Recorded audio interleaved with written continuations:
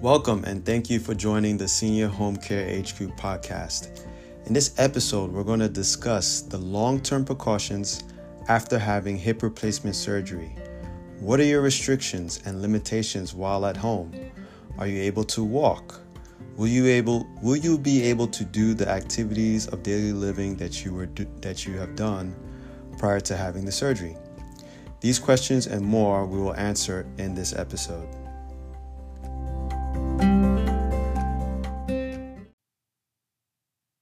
Long-term precautions after hip replacement surgery, your restrictions and limitations while at home. Total hip replacement arthroplasties, THA, have come a long way when it comes to medical innovations. Surgeons have gotten to the point to where they encourage patients to get out of bed just a few hours after surgery and put as much weight as possible on the operated hip while walking. Healing after a hip replacement has become less problematic and the results can be life-changing. Of course, we need to discuss the false sense of security. Yes, you can walk relatively quick after surgery, and yes, you can do some basic activities of daily living, ADLs. And no, you can't expect to do everything right away. Despite the ease that comes with the latest THAs, we're still talking about major surgery in which you've had one of the largest joints in your body cut out and replaced.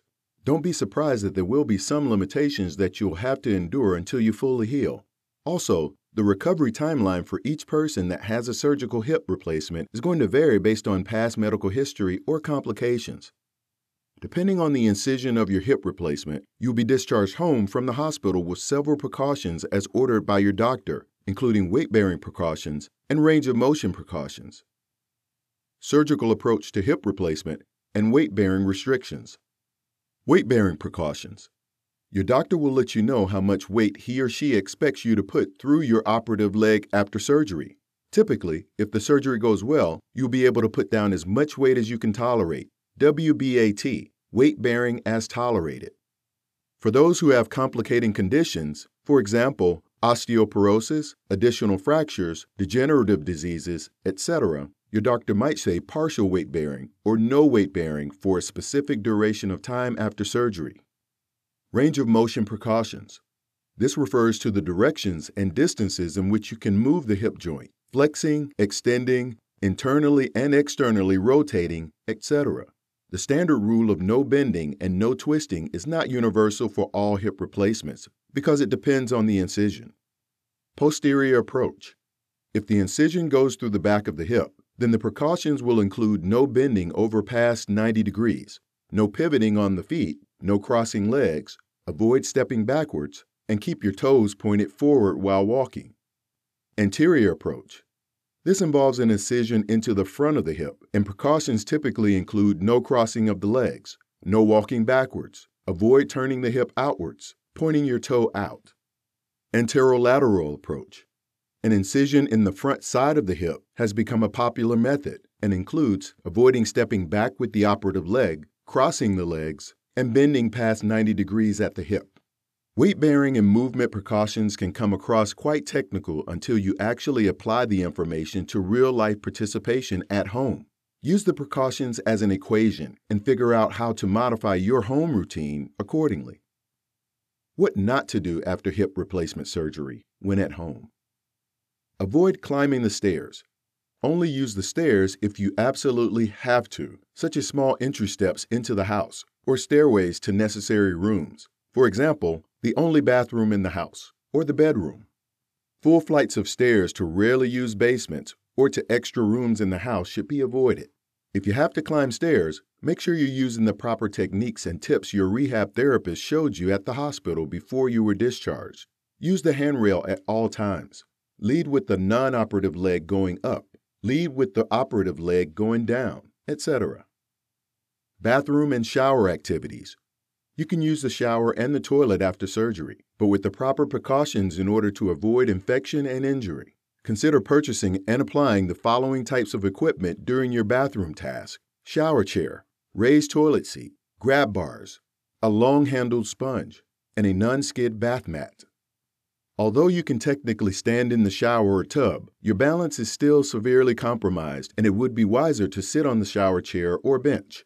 It's quite common for people to slip on wet surfaces, rupture their new joint, and be readmitted for another surgery.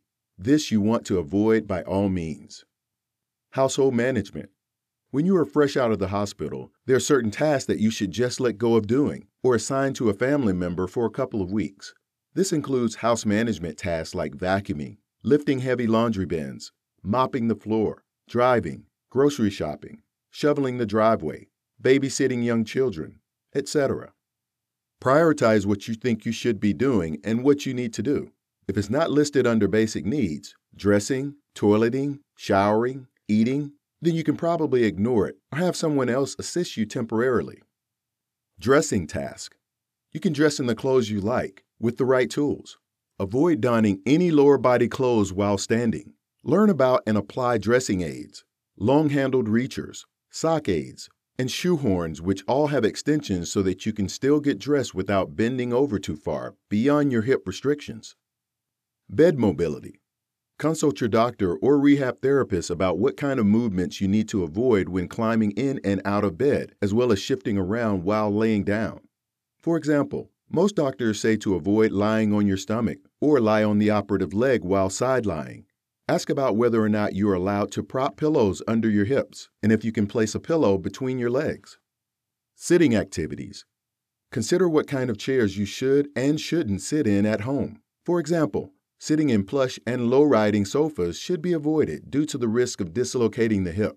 Sit on chairs that encourage a healthy sitting posture and that are slightly elevated.